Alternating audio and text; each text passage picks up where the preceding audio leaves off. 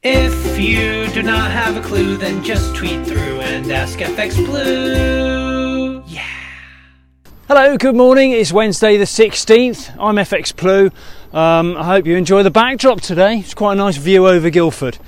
Fun fact for central banking fans, Andrew Bailey is about to start his third year as governor of the Bank of England. This comes as the bank is navigating the most complicated path that they've seen for a while. Mark Carney, Bailey's predecessor, he cut interest rates 4 days before he left his post, and there was another cut in Bailey's first week on the job. Since then, Bailey has faced plenty of criticism from the market and from former colleagues. This has been for stuff that he should really have got right, such as providing the right amount of forward guidance to the markets, and of course his crowning glory recently when he called for workers not to ask for a pay rise to help avoid a wage price spiral. That drew plenty of criticism from trade union leaders and from Boris himself. And indeed pretty much anyone earning less than Bailey's £575,000 publicly funded salary thought that was a bit off. After all, it is his job, which he's paid £575,000 of public money, to avoid a wage price spiral and control inflation. Anyway, the MPC is expected to vote for a third consecutive rate hike tomorrow.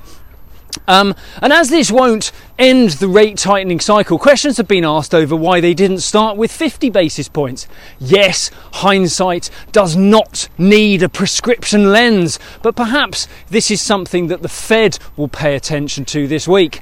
In the market, sterling sees support around 130, a psychologically important level. We recovered to 130.90 against the dollar yesterday, and we open around 118.90 against the euro.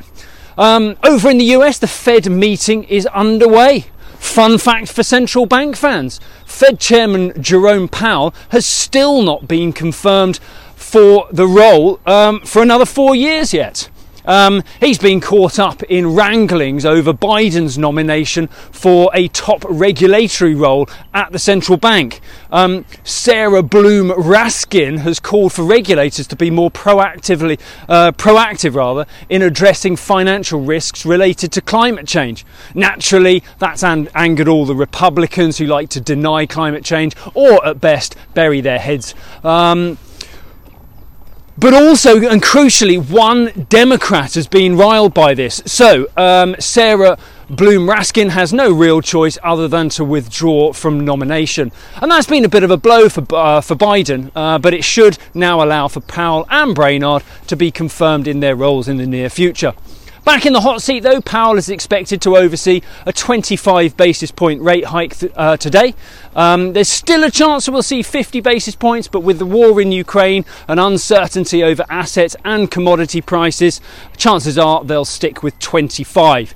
It will probably take at least 6 months for the Fed to make a dent in inflation, and it could be well into next year before inflation is back close to the 2% target.